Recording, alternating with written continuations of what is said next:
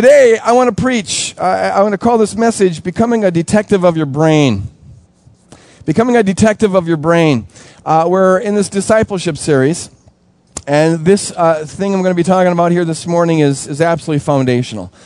There are times, it's like in worship, there are times where we shout and dance and jump up and down, and then there's times where we get mellow and get quiet. Like today was kind of more mellow, meditative, contemplative. There's times in preaching where we kind of paint a big picture and shoot more at the heart and get motivational. Last week was kind of like that when we talked about the love of God that's pressing in on us, like water pressure 2,000 feet below the ocean, love that couldn't be higher, couldn't be deeper, couldn't be wider, and couldn't be longer. And it's more aiming at the heart, motivational to reframe all of our life. But then there are times where we just want to chunk down and just do a kind of a practical, in-depth study of something.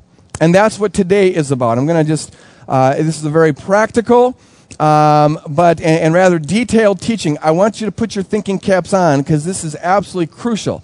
It's not the kind of message that will get you running the aisle, but it should get you really thinking about stuff. Let me read a couple of verses just as we're getting warmed up to this. I'll be reading a lot of verses later on. But just to start thinking about this, Proverbs chapter 4, the psalmist says, or the author says, watch over your heart with all diligence. The biblical concept of heart has to do with both our thoughts and our emotions. And we're supposed to watch our thoughts and watch our emotions diligently, vigilant, just like what's going on there. For from it, the heart, the thoughts and emotions, from it flow the springs of life. What goes on in there will determine what comes out here. Proverbs 23 in the New American Standard Version, for as he thinks within himself, as a person thinks within himself, so is he. As you think, so you are. Proverbs 23, hear my child and be wise. Here's how you be wise. Direct your mind in the way. Now your mind wants to go out of the way. But you have to take responsibility to direct your mind in the way. We need to become a detective of our brain. Let me pray. Father, help us, God, to learn this concept. It is quite foreign to most of us. We don't normally look at our brain. We don't normally analyze our inner thoughts and motivations and feelings. But Lord, it's absolutely crucial. Give me the words to communicate this in a short amount of time. And Father, help us, most of all, to apply it to our lives, to begin to be set free from the chains in our mind that hold us in bondage. In Jesus' name we pray, and all God's people said, amen. Okay, we're in agreement on that one. Let's go for it. I want to start with a confession. We have a kind of a policy around here that how things look doesn't matter. It's how things really are that matters. Reality over religion. We preach that a lot. We don't get points for having it together. We don't get points taken away for not having it together, which is why we can be honest and open and real. We're all a bunch of sinners saved by grace. Amen? Okay, that includes me. So I'm going to start with a confession. Now, immediately, some of you you got a picture in your brain of Jimmy Swaggart with stammering lips and think, I have sinned. It's not quite that bad, but I want to confess this. 2 weeks ago, I let a very vulgar word come out of my mouth. I didn't let it come out. I forced it out, all right? I did it. I have to take responsibility for this. Now, I know on the sin-o-meter scale, that's probably not way off the charts. There's other things that maybe would have counted worse, but that's still there, and I want to come clean with this. And I bring that up not because I want to grovel in public about stuff. And I'm sorry that if you have an idea that pastors shouldn't do that, and they shouldn't, but that they don't do that, or if they do that, they should never admit it because people need to think of them as holy. Well, then I'm really glad I burst your bubble because hang around with me long enough, and I would have bursted sooner or later. So, that's just how it is. I'm just like you. Throw the first stone if you can. But here's the thing. What I'm asking is this. Here's the question. I want to use this as an illustration. And the fact that I had to, really find such a sin to use as an illustration shows you how pure I actually am. I had Okay, that was just a joke. Sin number 2 of the week. But look at, why did that happen? I want to take a check on it. Why did that happen? More specifically, why? I've been a believer since 1974. That's 29 years. I'm getting old. 29 years. And why is it that in particular context, I just have this impulse to swear. The context is this. In our house, we moved to a new house a few months ago, and actually this new house is very old. We traded in a new house for a house that's almost 100 years old. We love the house, except the electricity is kind of not working very well. And so we got a new fuse box put in. Now things are working pretty good, but the other day, a fuse circuit breaker went off. Is that what it's called? Mr. Mechanical here. Okay, so a circuit breaker went off, and a room went dark. So I want to go fix this light problem. And so I go downstairs, and I've done this before, and I'm thinking, okay, I can do it again, and I'll be a hero, and people are going to say, yay, Dad, he fixes things. So I go down there to fix the stupid circuit breaker, and I open up the box, and it looks a little different than any box I've seen before, but, But what's odd is that usually when you blow a circuit, you can tell the switch is over, right? You know what I'm talking about? And so I'm looking at which switch it is, and they all look the same to me. So what am I going to do? I want to be a hero here, so I want to fix it. So I thought, well, we'll just do trial and error. I'll start at the top and just go down. And when we find the one that turns the lights on, that will be, real smart guy. So I start at the very top. First one I do turns off all the lights in the house. I guess they call it technically the main switch or something like that. So all the lights go off. Now, that wouldn't have been too bad, except that now I put them back on, and they don't go on. They don't go on. And what made it worse is it's 9 o'clock at night, so everything is pitch black. And everyone's crying, Dad, what did you do? What was the problem with it? Oh, Dad, trying to fix something again. And after trying to make that thing work a little bit, finally, boom, the curse word came out of my mouth, loudly. Now, Nathan wanted to go to the neighbor. He says, okay, our neighbor, he's always working on his house. He knows how to fix these things. But I don't want to go to my neighbor because then I'll admit that I don't know how to even fix a fuse box, how to turn a fuse on. I don't want to do that. It's very embarrassing. So we call up my good friend Greg Erickson, who's in our covenant group. And every covenant group needs a Greg Erickson because this guy fixes, he can just, some people have this gift of fixing stuff. We call him up. He comes over, and it took him about 18 seconds to fix the thing. And you see, it's just on these kind of switches, there's a certain way, you got to push it a little farther or something technical. I don't know. The question I'm asking is this: why in those kind of situations do I always, not always, but there's always this inclination when it comes to fixing stuff, I'm not good at it, and I often end up angry, frustrated, and sometimes swear. Now, you could say, well, it's because your dad, you've already told us, your dad was this world-class swearer. He could curse paragraphs without managing to put it in a single clean word. And he was the most creative cursor I've ever seen in my life. Metaphors just coming out like poetry. Vile stuff. When he was angry, he was... So no doubt, when I'm in the right situation, those tapes are going through my brain, and I'm inclined to imitate that. And there's some truth to that, but it's a crock. That's no excuse. I've been a Christian for 29 years. Don't you think I should have outgrown this by now? What kind of a Christian are you? And let's be honest here. Isn't it that way in some areas for all of us? Change comes slow if it comes at all. And here's what bugs me. We preach a lot about the victory we have in Christ. We're more than conquerors in Christ Jesus. We have new nature in Christ Jesus. Old things have passed away. Behold, all things are new. We are holy, we are pure and spotless in His sight. And the Holy Spirit dwells within us, and we're the temple of the Holy Spirit. And on and on and on. And it's all true. We should say amen, hallelujah. But see, the reality is that is real. And yet, when it comes to applying it to our life, you're probably not that different than you were a year ago or 2 years ago. When I look back to how I was 30 years ago, I'm different, but I'm not that different than I was a year ago or 2 years ago, and I'm not as different as I think I should have been 30 years ago. You see what I'm saying? And it's probably to some degree like that for all of us, if we're honest with ourselves. Why is change so hard? Why is it that you're still struggling with that temper problem? You've been a Christian 29 years or 9 years or whatever, and you thought it would have gone away by now. And you hear about the victory and more than a conqueror and peace that passes understanding, and still in certain situations, boom, you blow a fuse, figuratively speaking. Or why is it that you still are struggling with lust in your brain, or you're still addicted to pornography, or you're still this other gambling addiction, or you still end up shaming your kids just the way your parents shamed you, and you vowed 14 times that you'd stop doing that because it's not about shame, and yet when in the right situation, you hear your mother coming out of your mouth. Ain't that true sometimes? And why hasn't that changed? Why is it that you still aren't as loving as you know you should be? And you make resolutions to love all people at all times in all situations, no ifs, ands, and buts. And yet you find that you manage to go through days at a time without ever even thinking about that.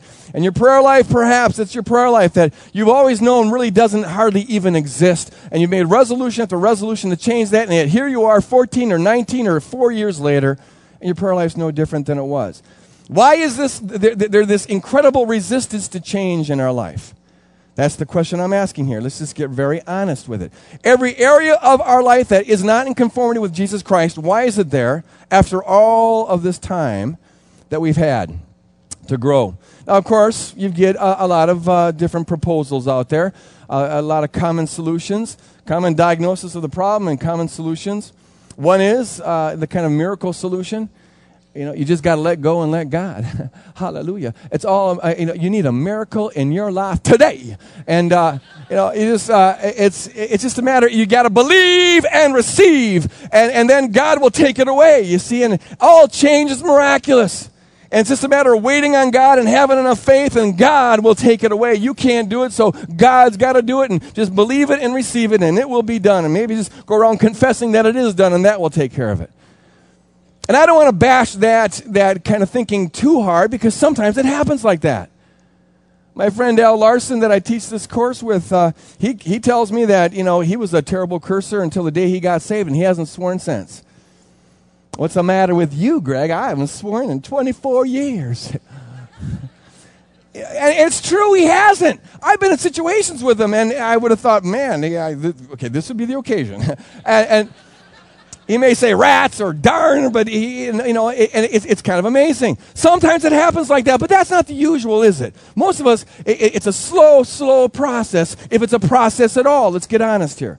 Now, another solution is the devil made me do it kind of thing. You got a demon of cursing, or you got a demon of anger, or you got a demon of addiction, you got a demon of lust or perversion, you got a demon of this or a demon of that or the demon of the other thing. And so if you just get the demon out, well, then you'll be free. And there's some truth to that. There can be, in fact, usually is, with strongholds in our mind, demonic energy that attaches to that. So it's always good to do spiritual warfare and come against demonic oppressive energy that's infused with that. But I don't see anything in the Bible that says that that's a cure-all for the problems in our life. In fact, I've known people who have gone through 17 deliverance sessions and cast the demon of lust out of them, and yet they still fall back into it later on. What, did the demon come back? And the other thing is that the Bible does on a couple occasions talk about a demon of something. There's a demon of blindness or a demon of deafness. That's true. But never does the Bible talk about a demon of a particular sin. Nowhere. And that's not to say there isn't demonic energy that reinforces sin, but it is to say this. The Bible always assumes that sin is our issue. Never use the excuse the devil made you do it. No one's buying it. The devil may be energizing this, but you are the one yielding to it. And so the idea that if you just get the demon off your back, then you're just going to be cured, it doesn't usually work that way. And see, what these solutions do is it sets people up for sort of what I call freebie Christianity. They just want to kind of, it's supposed to happen to them, and they're supposed to be magically changed, so they don't want to work for it. In the end, they get discouraged because they see that it doesn't work, and a lot of times they just settle for their life the way it is. Still another solution, probably even more common than the first two, is what I sometimes call the try harder solution. This is the one that usually mainstream churches use, the try harder solution. You got a problem with swearing? Stop it! You shouldn't have that. Why do you have that? Now knock it off.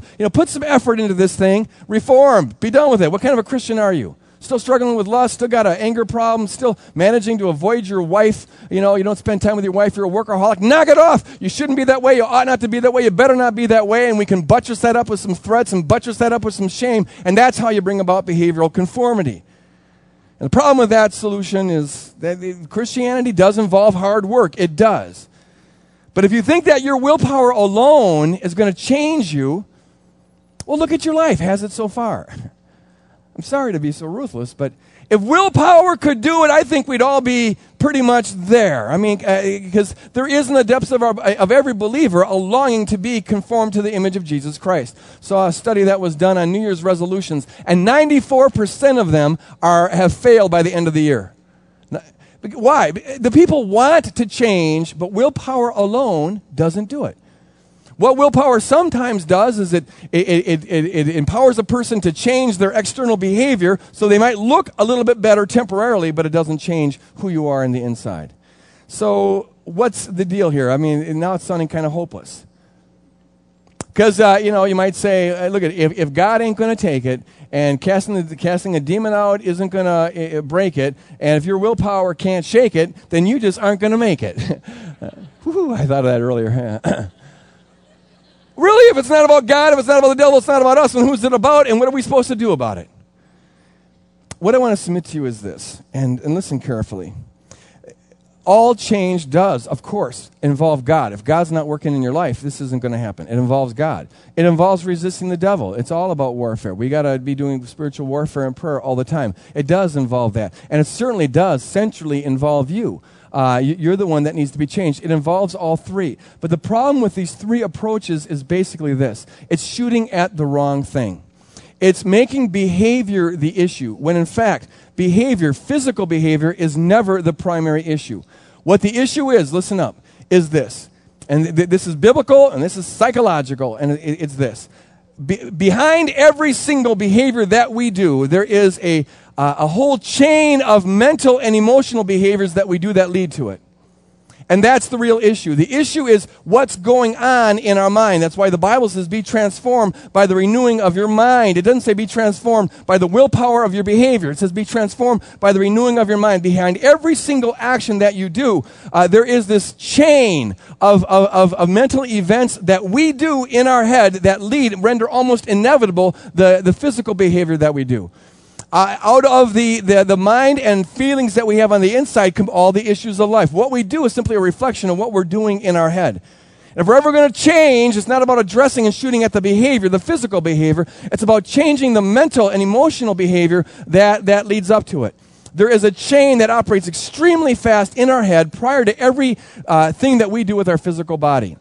That chain consists of, and this is how the brain thinks. It thinks not just in information, it thinks in pictures and in memories and in color, and it replicates reality on the inside. And what happens is that when there's a right trigger, something goes off, it is a chemical reaction in our head, see these pictures, hear these words, experience these memories, and boom, the behavior that chain led to is produced.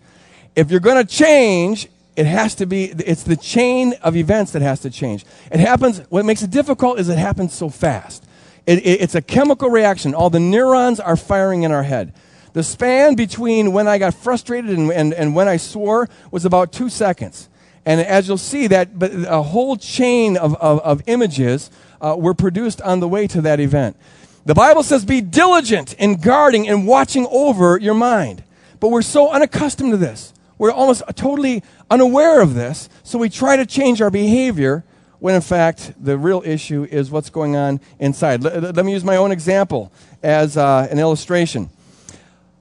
Let's go back to the beginning here. As I'm walking downstairs, first of all, there's this, what I might call the setup. This is in any kind of sinful behavior in our life, every area that's not in conformity with Christ, there's going to be the setup. The setup is what you're believing and what you're saying and what you're seeing on the inside as you're going into the event. In my case, as I sit down, I want to diligently look at how did I do this? I want to diligently look at this because the Bible tells me I'm supposed to, and I want to change. So as I have to review what happened there, and I get it on the inside of my head and I become a detective of what was going on in my head as I was going into fixing this circuit breaker. What was going on was this. I saw, as I'm going downstairs, a picture of my wife and my kids, saying I'm a hero. I need to be a hero. And so I'm seeing this as an opportunity to get some points, all right? So I need to be a hero. But I also had a belief. I said this to myself, I'm probably going to find a way to screw this up. I'll probably screw this up. I remember thinking that. I said it to myself, I'll probably screw this up.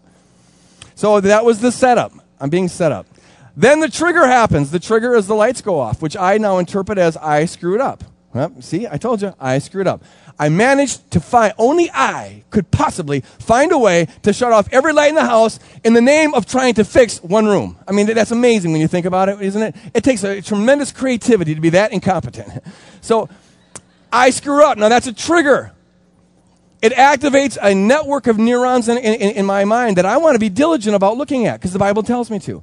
Here's basically, this is a simplified version, as I'm looking at what happened in my head, slow it down and look at it, here's what I find. First, here's the chain. There was frustration. There was frustration. Now, frustration itself isn't ungodly. It's just an emotion that tells you that something's not working. If my neural net was brought captive to Jesus Christ, I would have been frustrated, I would have said rats, and I would have looked for a solution. But see, I had a neural net here, a chain of neurological transactions that was not captive to Christ. So it led to a different outcome. The frustration led to, I got a picture of myself not being able to change a light bulb. This was an event that happened several years ago where I was, people say, you're so stupid you can't change a light bulb. Well, it was true of me. There's a light bulb. It was one of these inset ones, and I couldn't figure out how to get the light off. If someone put it in there, it must be able to get out, but I could not figure out how to get the light out. And it was only when I got so mad I pulled the whole thing out that I discovered that that's actually what you were supposed to do. It came down. But I remember the feeling of just being, it represented the fact that I always screw up on this. Okay, that was the message. I saw this. I always screw up, and I saw me being unable to change a light bulb, which then led to the next neural net. I saw a picture of myself as I slow it down very slowly, a picture of me fumbling the ball, fumbling a football. I was in 8th grade. I've dealt with this one before in other neural nets, but I never dealt with it in this one. A picture of me fumbling the football on my own 3-yard line. The other team scores, and the message is, you're incompetent and you are a disappointment. Okay, it activated instantly. Now, I'm not conscious of this when I'm going through this. This happens like that. But if I slow it down, I see the message, incompetence on changing a light bulb leads to a picture of me fumbling a football. And the message is, I hear the words, you're incompetent. That's how the brain always thinks. It replicates reality.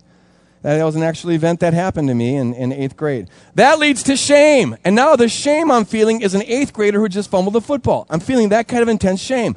Today, I could care less if I fumbled a football. I know who I am in Christ. But there's an 8th grade boy in this chain of neural nets who doesn't know that, and he has this shame. So I feel intense shame, which then leads to intense anger.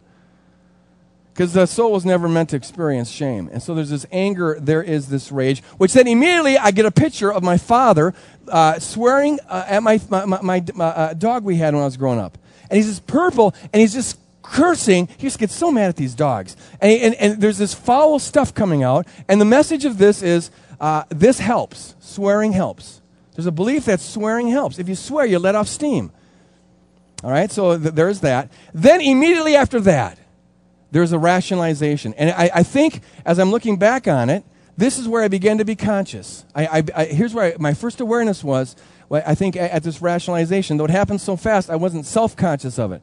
But the rationalization was this. Well, at least I'm not as bad as that. See, this is why we like to hold up, compare ourselves to real vile cases, because then we feel better. So compared to my father, man, I am so pure. One little swear word. Compared to that, so there's this rationalization, and so pop, out it comes. All that took about 1 second, maybe 2 seconds. The brain operates at incredible speed. It's beautiful and wonderfully made. It operates on autopilot. It's just like a chemical reaction. But when it's got false information, it leads to wrong conclusions.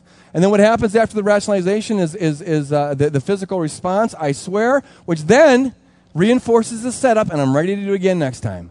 I just confirmed everything that I was going into this thing expecting to occur. You see how that goes? This is how the enemy keeps us in bondage. All sin follows this pattern. There's always a setup, there's always a trigger, there's always a chain, there's always a physical response, and it loops back to the setup. This is how the enemy keeps us in bondage. All sin involves that kind of transaction, which is why if you're shooting at the behavior, you're not really going to change anything. Even if you do manage to change the behavior, and that's a good thing to shoot. Do change the behavior, that's good. It's just never enough. And even if you change the behavior, you really haven't changed the person as a whole. I remember one time my son was really, really mad at me for something that happened a couple of years ago. And he was so mad, he looked at me and he goes, okay, I'm thinking of a really bad thought right now. It was so cute. It was like, and that's good that you didn't say it. On the other hand, as disciples, I'm really thinking of, this is a bad one. I wanted to go, and I'm thinking of a really good thought back at you. Let's have a brain war here. But we want to change the inside, not just dress up the outside. See, when you shoot up behavior, you are dealing with the last of a 1,000-ring domino set. You see, and it's just, at that point, it's probably too late. And even if you correct it, you haven't really changed yourself substantially. This is also why willpower doesn't work. You can only change, your will is directed by your conscious mind, but this stuff happens faster than your conscious mind. You see, by the time I am thinking at all about this and have any decision to make, there is this momentum of these chemical reactions and this pattern of history that's against me. It's the difference between holding a 5-pound brick. I can probably hold a 5-pound brick, no problem, right? But you try to catch a 5-pound brick when it's dropped from a 100-store building after it's got all that momentum, and it's not likely going to happen. You see? So also, when our thoughts have gotten that momentum going, the behavior is just the tip of the iceberg, and it doesn't do much good to shoot after this. This is why our wants and the results never really match up. You can, as a believer, as a believer, as a whole person, I want to be able to have control of what I do with my mouth when I'm angry. I want that. My whole self does.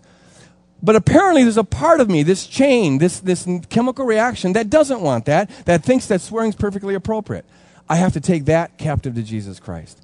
And so you can want it, and you genuinely want it, but there's a part of you that doesn't want it, and under the right triggers, you go into that. Under the right triggers, I'm an 8th grade kid, I'm a guy trying to change a light bulb, and I'm watching my dad swear, and boom, then the result of that just comes out.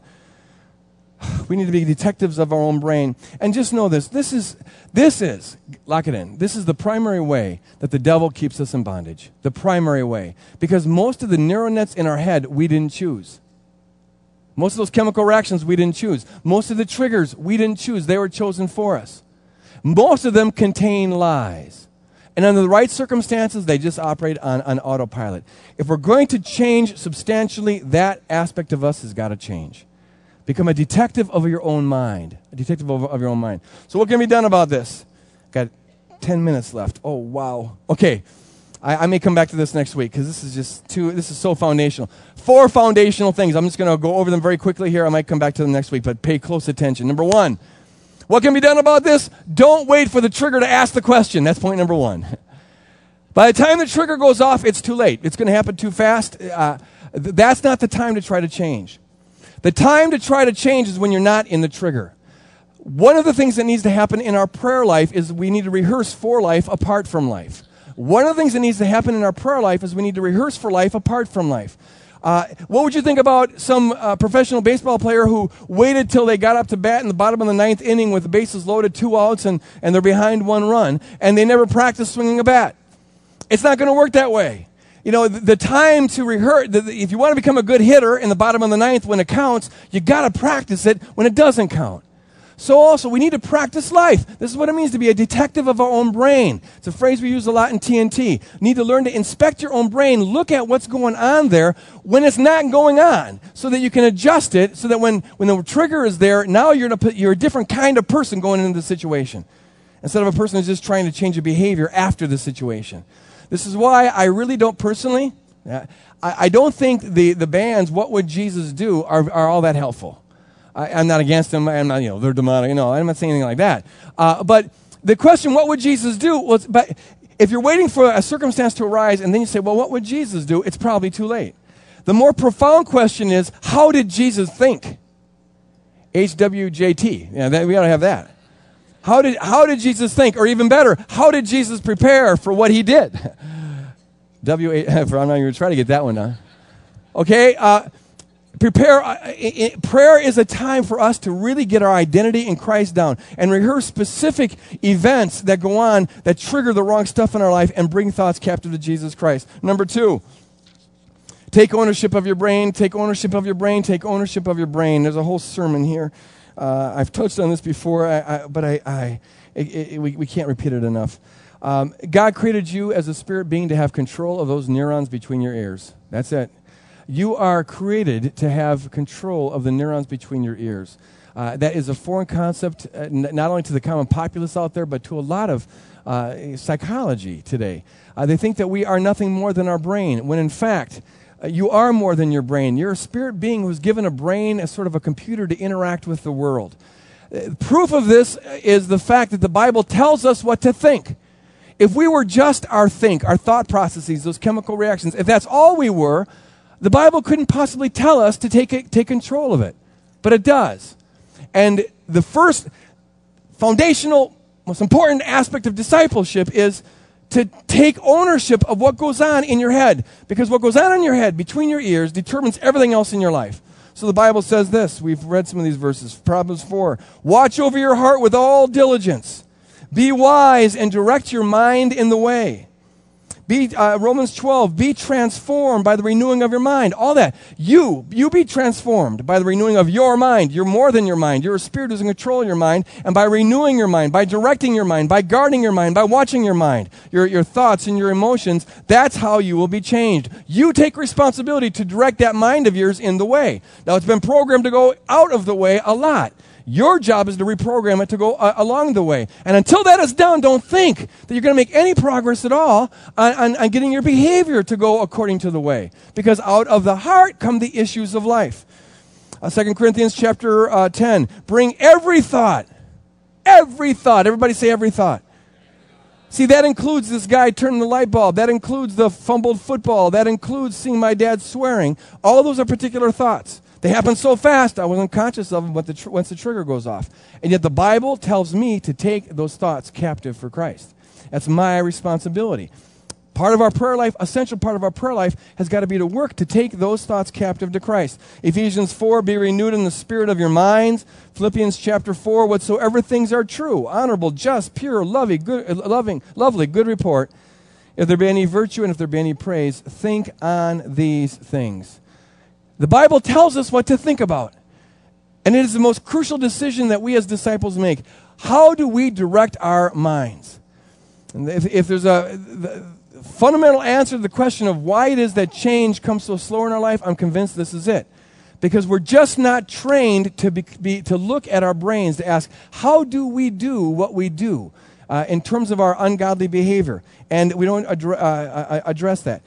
Thirdly, become a detective of your brain and do it without judgment. What I mean by that is this. First of all, without judgment. In TNT, we talk about this a lot. We need to develop just a curiosity to look at our inside world the way we look at our outside world. And to do it without judgment. That is to say, if you get shame or anger or any of that going on, it's gonna block your ability to see clearly how it is that what strategy you have, what chain you have that leads to your swearing or whatever the issue is that you want to change. We need to be able, the purpose for detecting sin is not to feel bad. The purpose for detecting sin is to get free. Okay? So you stand, the best way to do this is you stand under the blood of Jesus Christ, which frees you now to be able to look at your brain objectively.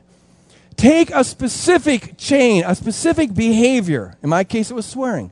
And in prayer, just begin to review it. Just say, okay, how did that happen? What was going on automatically in my head that led to this behavior? Because your job, your responsibility is to take every thought captive.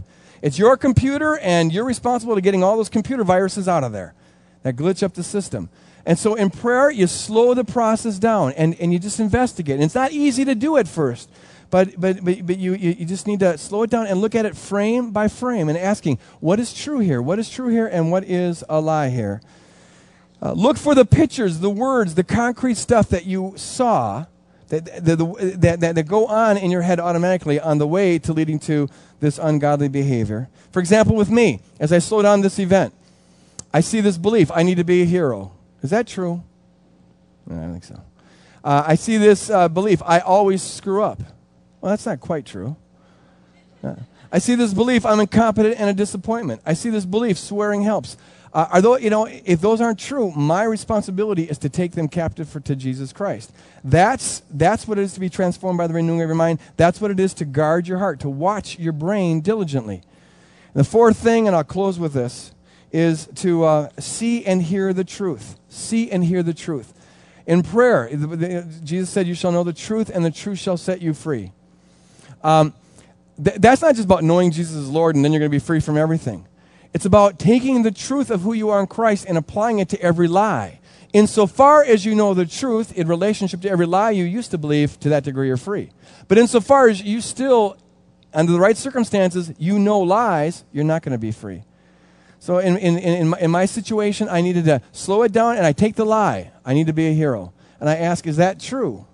No, it's not. So I need to bring it captive to Jesus Christ. What does that look like when I bring it captive to Jesus Christ? Well, the truth is, you know what? Even if I don't need to be a hero. My wife loves me even if I'm not a hero. My kids are going to love me even if I'm not a hero. In fact, no one expects me to be a hero when it comes to fixing anything. But more profoundly, I don't need to be a hero because I'm loved for free. I'm filled for free. That's what's true. So I want to represent that, and I want to rehearse now. Whenever there's a time where I got to fix things, because I know that's a trigger for me, I need to enter. I need to enter into, install the truth that I don't need to be anybody's hero. This is just about fixing things. My worth is not at stake here. And then when something goes wrong, when there's a frustration, as it most certainly shall. Is it true that I always screw up? No, I don't always screw up. I've had a couple of successes in my life, but only a couple. And I want to think about those. But more importantly, so what?